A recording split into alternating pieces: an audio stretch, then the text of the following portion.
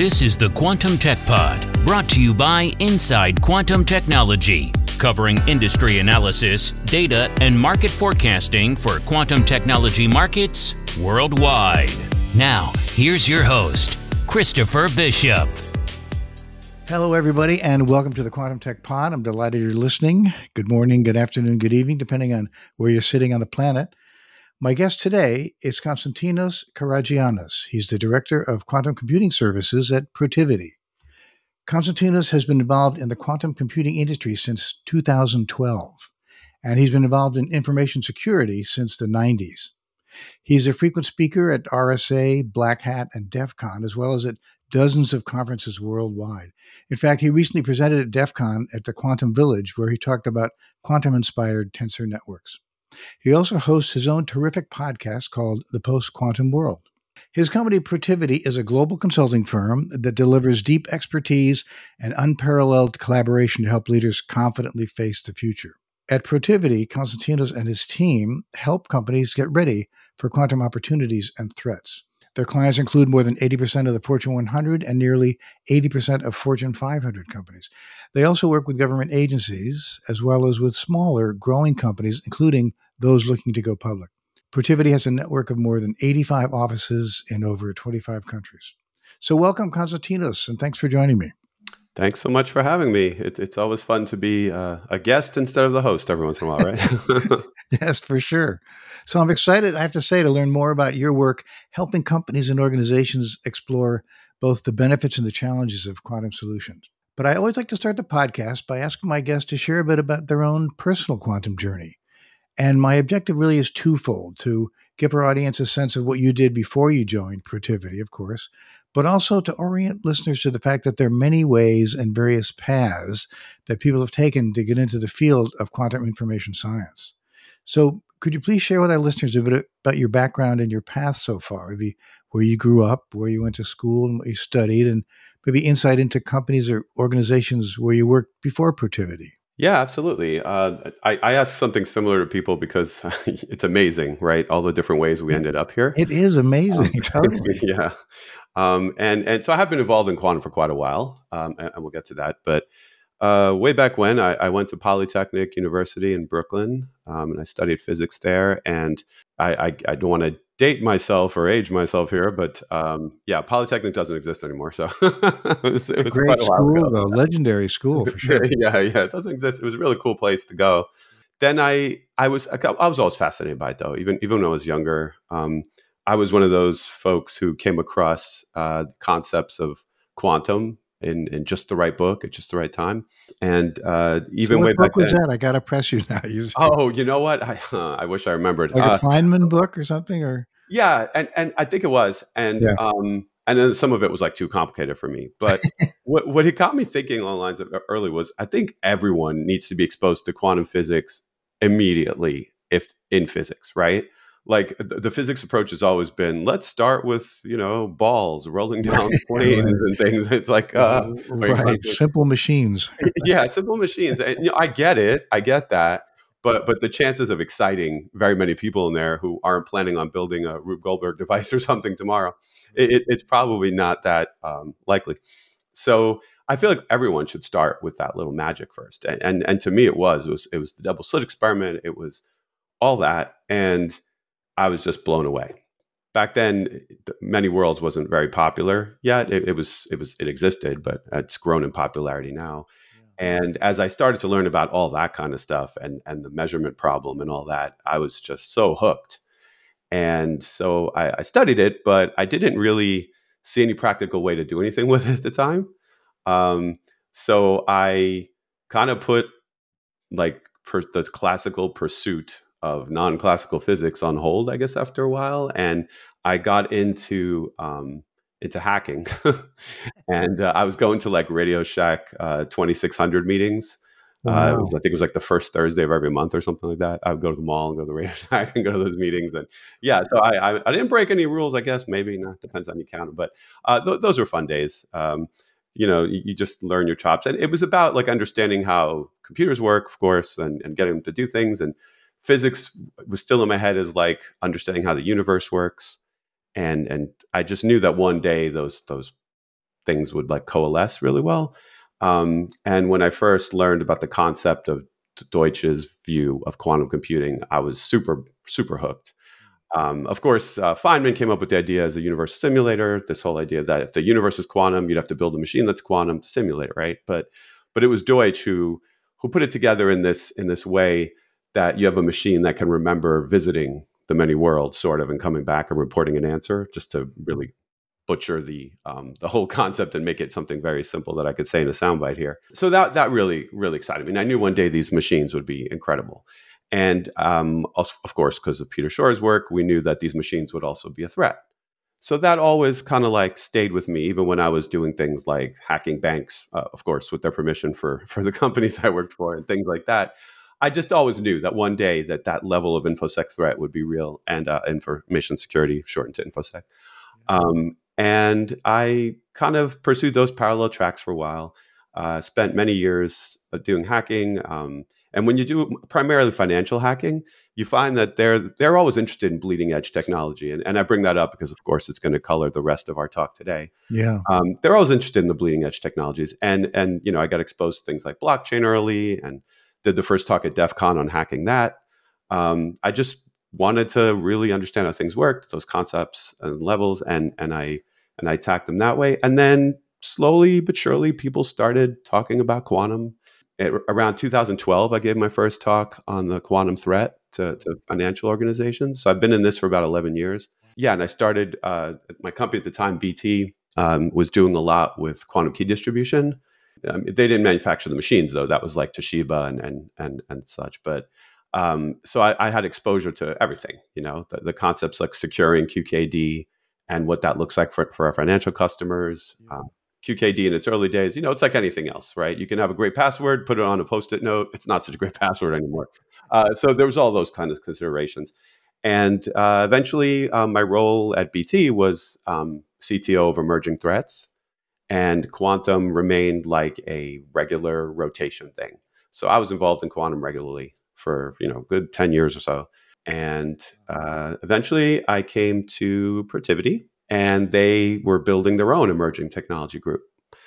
So I was able to create my own little baby, my own little practice Yeah. all So around quantum computing that we'll get to, I'm sure. so fast. So you've been doing this a long time. That's pretty remarkable. I mean, I've spoken to a lot of people, and you may have. In terms of like being in the in the business of quantum, I think your tenure takes the cake, if you will. I mean, that's Yeah, it's pretty remarkable. it's a 10 plus 1 years of tenure. Yeah, definitely. It's been a while, and at that said, I've been able to see how it evolved. Right in the early days, people only cared about the threat. That was it, and it tied in with the other stuff I was doing, the hacking, the emerging threats.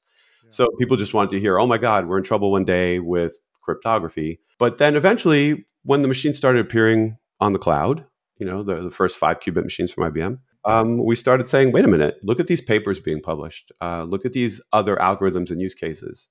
And then people wanted to start experimenting with that. So I got into the more use case side. But until IBM did that, it was just gloom and doom, threat, Yeah, yeah. all your encryption is as good as done. And that's what it was. Well, I wanted to get some background on Protiviti a little bit, but sort of more importantly, how you began a quantum practice area at a management consulting firm. I think people would be fascinated to hear your perspective on how that came about. Yeah, absolutely.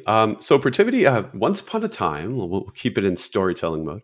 Once Okay. upon a time, the term Big Four was Big Five. A lot of people don't remember that, and a lot of people of a certain age probably don't even know that's a real thing. But yeah, once upon a time, it was the Big Five of accounting firms, and one of them was Arthur Andersen. And in 2002, when that collapsed, some employees from that who were involved in things like technology and internal audit, they got together and created Protiviti. And that became eventually a subsidiary of Robert Half. It didn't really take that long, if I remember correctly. And now it's grown to be this huge consulting firm of its own. I mean, I wouldn't say it's made the world Big Five again, but I like to think of it as a smaller Big Five, a Big Four. So it's kind of like the same as those other consulting firms, a little more focused in some ways. And I think the quality is the same or higher, in my opinion. But I'm biased. Yeah. But we have some really amazing people, and we do some really amazing things. And it's constantly being voted like one of the best places to work, and all those kinds of awards. And you just see it. It's a great place to be. Yeah, Really. that's great. So I wanted to ask you, can you do, having set it up that way, can you describe Protiviti's solutions for the quantum industry, say, more broadly? Like, what makes your approach unique as compared to, say, other solutions in the space? Again, given the background, that these smart people came from Anderson or other firms to put together the Protiviti portfolio. Sure. So for a while, I guess before the emerging tech group was formed, there were like more discrete practices that have been around for a while. There was like the internal audit, then there was technology, there was like S&P, security and privacy, and they would handle like everything. Security privacy would be like helping you with, you name it, audits for security, penetration testing, like making sure that you're compliant with certain things. PCI, whatever. So all those kinds of things that the big consulting firms take care of. So when emerging tech started, we started looking at things like IoT, machine learning, and like building those practices. So I was involved in coming to the company and then like creating one extra piece of emerging tech, which would be quantum. And the way I envisioned it from the beginning is kind of how it still is. I knew that with quantum, companies would care about two things. One, using these machines to do amazing things. And two, the threat. And what does it mean to them? So still to this day, that's what the practice is, now 4 years later. It's still helping companies create use cases. But of course, we don't have quantum advantage yet. So putting these use cases in production is tricky. You can maybe use them in like one step of a long process, like one little piece of a supply chain or whatever. But you can't really consider quantum to be production ready in most cases. So instead, you can figure out something now, do the learning now, and be ready as these machines get stronger and extrapolate. So I do a lot of extrapolation. It's like, look where we are with this many qubits with performance. Look at how many we are with this kind of performance level. And extrapolating, if we just have another, whatever, make up a number, it doesn't matter depending on the thing, but another 100 qubits or whatever, will be here. So there's a lot of that going on for now. Cool. But on that aspect of use cases, it's not the greatest economy right now, right? Let's face it. People talk about like, is it a quantum winter or whatever? I think it's an everything winter in some ways for like innovation. And a lot of companies are more concerned with, keeping the lights on and production quality things. Yeah. So that's why I also added in this layer of quantum inspired, which is what I talked about at DEF CON. And quantum inspired is basically just getting advantage with hardware that's available today, using either techniques that we learned from quantum computing or things that came from pure quantum physics, like tensor networks. So I layered in that to give customers the opportunity to have something that will give them advantage today. Like you can run this algorithm today and it'll perform better than classical because it's running on as much hardware as you want to throw at it. Go to your AWS account or Microsoft, whatever, and just select as many of these machines as you need to get the numbers you need. So it's possible. So that's really exciting. Yeah. So I want to ask about use cases to continue on that thread. So I'm wondering if there are specific verticals that you're focused on, where you're getting traction, and in turn, which ones are reluctant to explore quantum, who's balking and saying, oh, no, not yet. Or there are three big pillars of use cases. The way I view them, like the holy three pillars. There's there's optimization, there's machine learning, and there's simulation of some type. And pretty much every quantum use case fits somewhere underneath one of those. Some of them kind of like straddle between. So when you look at the types of use cases that fall under those, the companies that are most interested in quantum in general tend to be financials. And I'm seeing more and more sort of like logistics folks getting interested. As far as our customers go, right? But then we don't really work too much with like material science. It'd be kind of strange to go to a big consulting firm for that. So we don't technically have those kinds of conversations, but there are areas there where it could be used. So in that case, like I could see companies trying to develop new materials would have scientists on staff that are focusing on then also learning how to apply quantum one day to the problem. But aside from that kind of like level of simulation, for us, it's more like simulating things like Monte Carlo, how something's going to go, or doing optimizations in the form of like portfolios. doing machine learning to do things like fraud detection. So these are just like some concrete examples. Yeah. Yeah. So it's definitely mostly financials, and then, like I said, some logistics kind of companies. Yeah. Traveling salesman problem comes to mind for Right. optimization, of course. I want to also get a sense of, there's a big focus, obviously, on quantum workforce and preparing the next generation.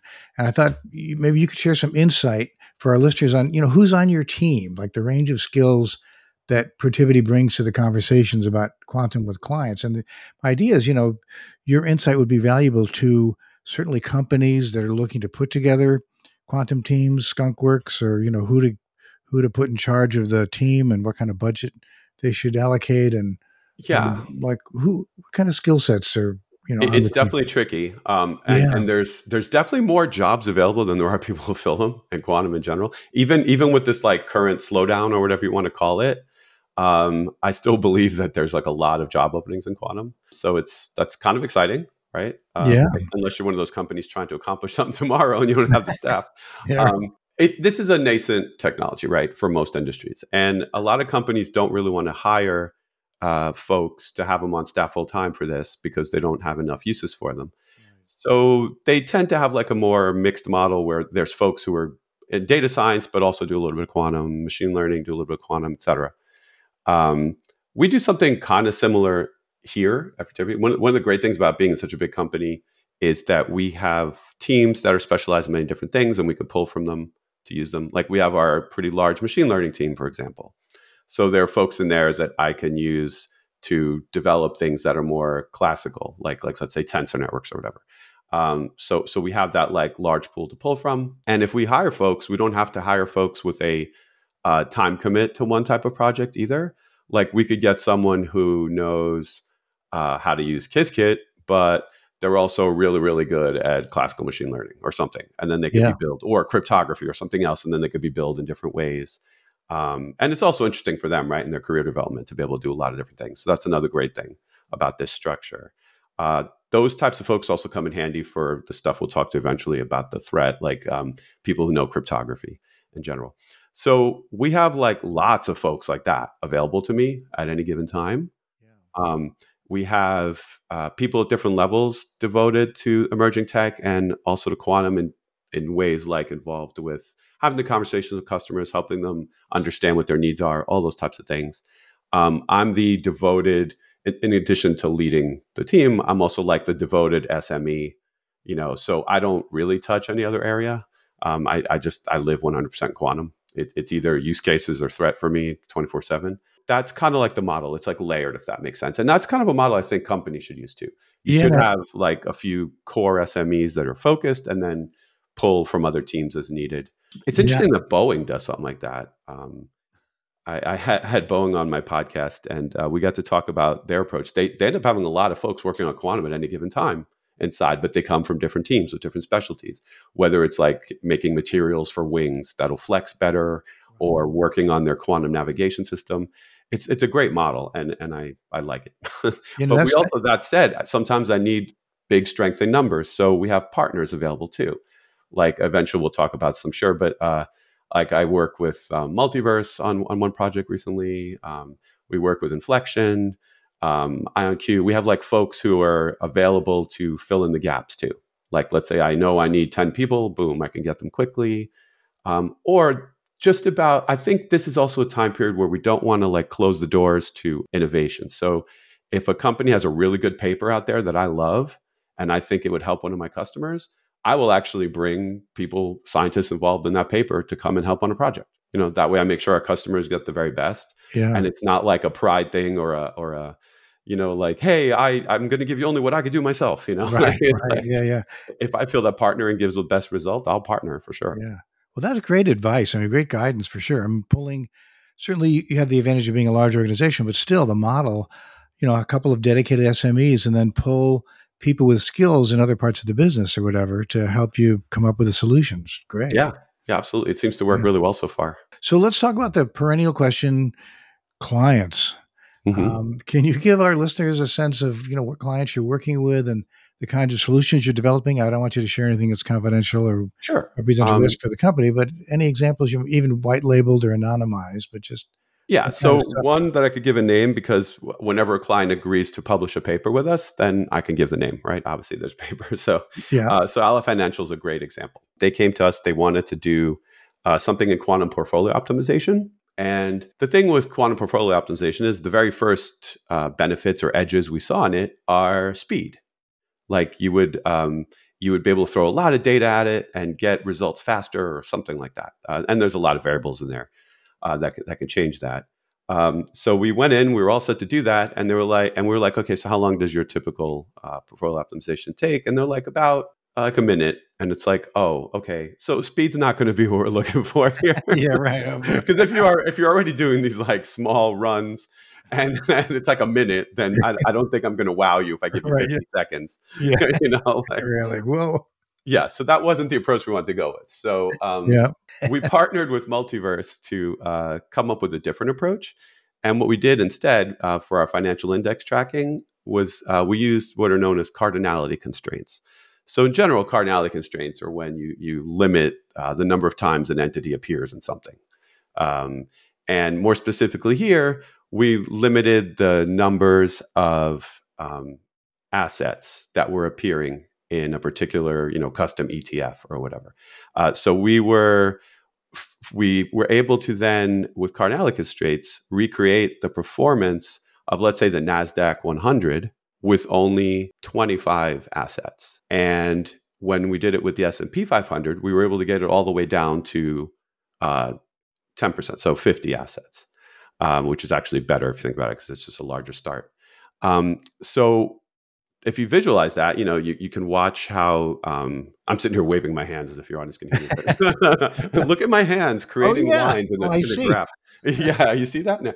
So if you visualize the way that the data flows in like a line like that, we're able to kind of basically match it with fewer stocks. And that's huge because that lowers your risk and your overhead. And you can have these like custom smaller ETFs and lower cost all across the board. So that was an interesting experiment, and we were able to do it historically over a year to show that this is something that's sustainable and the risk reduction. So we published a paper on that, co-author on that. So that's out there, and anyone could read it and dig into the details. Um, some other stuff that, as far as just use cases, which I can't then get into people's names and stuff, but like I hinted at earlier, this year there's a huge interest in tensor networks and quantum inspired. So pushing a lot of that, and we have partnerships in place for some of those types of approaches. To bring a multiverse again, for example, they have a good way to do option pricing with that we work with them to customize for customers. And then in general, what's fascinating about tensor networks, that you can use it for an area that's exploding right now, generative AI. You can use tensor networks to sort of reduce the numbers of, I'll just keep this really non-technical. If you visualize tensors as these giant matrices of numbers, there are techniques you can use to lower the amount of numbers in one of those matrices without really affecting performance. One of the techniques is called SVD, singular value decomposition. And you just basically throw out some values and then recombine matrices, and you end up with smaller numbers. And we've seen 40 to 50x reductions in the number of parameters needed, which can have a great impact in speed, performance, accuracy. So I could see this being applied more widely to generative AI and getting like custom LLMs or something inside of organizations, so that we don't have to worry about your data being sent to anything and used out there, or relying on companies to be telling the truth about whether or not your private documents are Where becoming they part of got the it. training machine. So there are ways to do things like that. Great. So these are just some examples. So I want to sort of continue the tech conversation, segue into picking your large brain about tech solutions. Obviously, they vary depending on the business problem you're trying to solve, but just want to get your take on any specifics about the kinds of tech you propose to clients, say based on their business needs. I know Yeah. it's a general question, but Yeah. So for quantum, we don't make quantum computers at Protiviti, so we're not like limited or hamstrung by that. If we made, let's say, I made a transmon quantum computer at Protiviti, I would tell you that every quantum problem is best solved with transmon, wouldn't I? I Well, mean, whether I believed it or not, I'd probably have to tell you that. with all due respect, I worked at IBM for 15 years, so Yeah, yeah. So every no problem, nope, comment. transmon. It's transmon all the way, baby. Woo. Yeah, I Hey, know. man, So- get a Z series and you'll be golden. exactly. So we don't make them. So as a result, we're free to pick the right one for the job. And how do we do that? We don't do it based on who's our buddy that week. We do it based on actual benchmarking and previous papers. So our friends at Infleqtion, they acquired a company called SuperTech, and they make the Supermark benchmark, for example. And that's one way to see what types of business problems certain quantum computers are better at than others. So that's always like a starting approach, looking at that, and then trying to build a use case based on that. And that way, what we bring is custom algorithmic development to customers to solve real business problems with a quantum computer or a quantum inspired approach. And we are not limited by which hardware. We can pick whatever is best for the job. Yeah. And that's pretty exciting and kind of like freeing. It's wonderful. Yeah. I want to talk in more detail about one aspect of your remit, right, which is around addressing threats. Certainly, there's increasing focus on harvest now, decrypt later, the Y2Q Mhm. inflection point where quantum computers will be able to hack current RSA and ECC encryption protocols.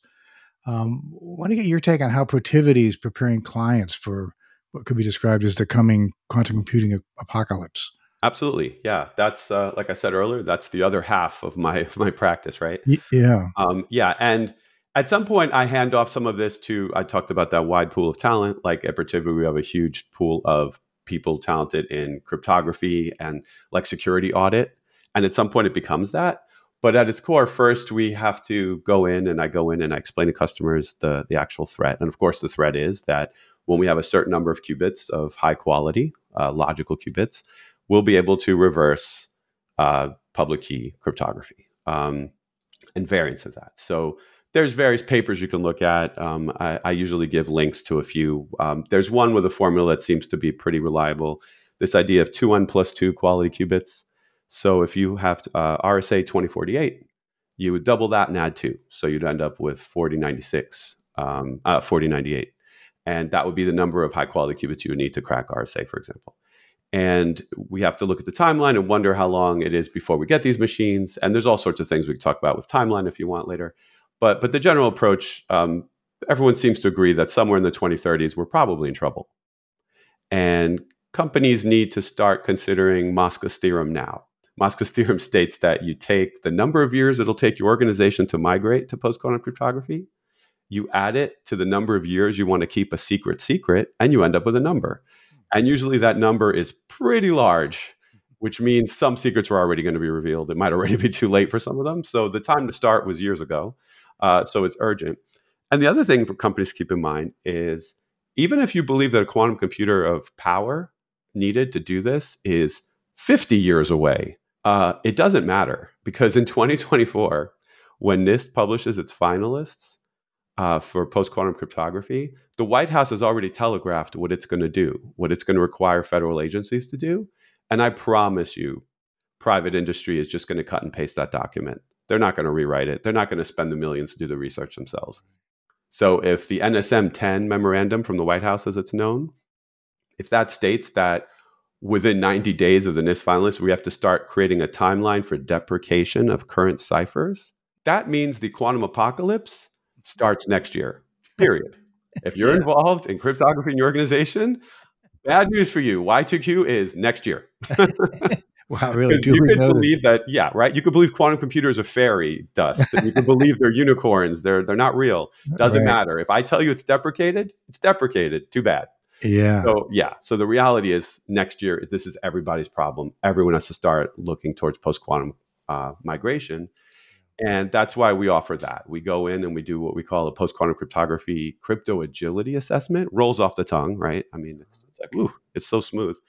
And crypto agility just means how flexible your company is to shift to new primitives without destroying everything, right? Like you don't want to introduce a new cryptography element and then all of a sudden people can't get their messages or whatever anymore. So yeah, so it's about doing it right. So we go in, we start with that, and then we help companies decide what new elements they need to buy, key management, whatever, going forward. Yeah. And it's like a multi-step process. Yeah, no, that's great insight. Yeah, wow, next year, 2024. That's So the all our apocalypse. You listeners, heard it here first. really, really duly noted, everybody. Yep. Write that down. Konstantinos, I want to shift gears and talk about workforce for a minute. That's an area of passion for me, Mhm. being a nonlinear multimodal career guy. I want to get your take on challenges facing a company like Protiviti in finding quantum talent. How do you go about recruiting for the company? You guys have affiliations with universities, maybe? There are internships where you try before you buy kind of settings, and are there roles in specific disciplines from this pool that you're drawing from where you're finding gaps? Yeah. Protiviti has one of the most, I don't want to call it turnkey, but it feels that way, like turnkey intern program I've ever seen anywhere. It's like every summer, boom, we have this amazing group of interns that come in with really, really wide backgrounds. I kind of know how they do it, but I'm sort of giving them a plug by saying I don't know how they do it. Like it's amazing. And then that's a really diverse pool, and they get assigned to real projects kind of immediately, and they learn by doing right away. And then from that pool, we can automatically see who excels in what and what they want to pursue. We learn from them too, what their experience was like and what they want to pursue. And then we end up having these great like entry level folks come in after they graduate a year later. So we have that constant pool of new talent and new blood coming in, which is great. In the quantum space, it's a little trickier, of course. That's just like company wide. But in the quantum space, of course, it's a unique set of skills, right? Quantum means that you've mastered linear algebra, you have experience in quantum physics, you are good at coding, most likely machine learning. Like it's just a strange combination of things. If resumes come along with that kind of strange combination of things, then that intern, of course, will be earmarked as someone potential for the future. We're not always hiring in like quantum. Some other teams we're always hiring, not necessarily quantum. It depends what's going on in the year and the time. But we do also have good relationships with universities. I have a really good relationship with University of Chicago because we're part of the Chicago Quantum Exchange, and that's just a wonderful synergistic organization. They help open doors to everything. So I get to have these like sessions with students. I do a few of them a year at University of Maryland, University of Chicago, some other schools, and in these sessions, I kind of explain to the younger students like what a career in quantum looks like, as far as coding, for example, being a quantum developer, and I help give them a sense of how they could build their own curriculum, even if that's what they were really interested in. Wow, great. Yeah, and then because this is one thing I wish I would see. Like, I don't see universities having this dedicated curriculum called like quantum coder track.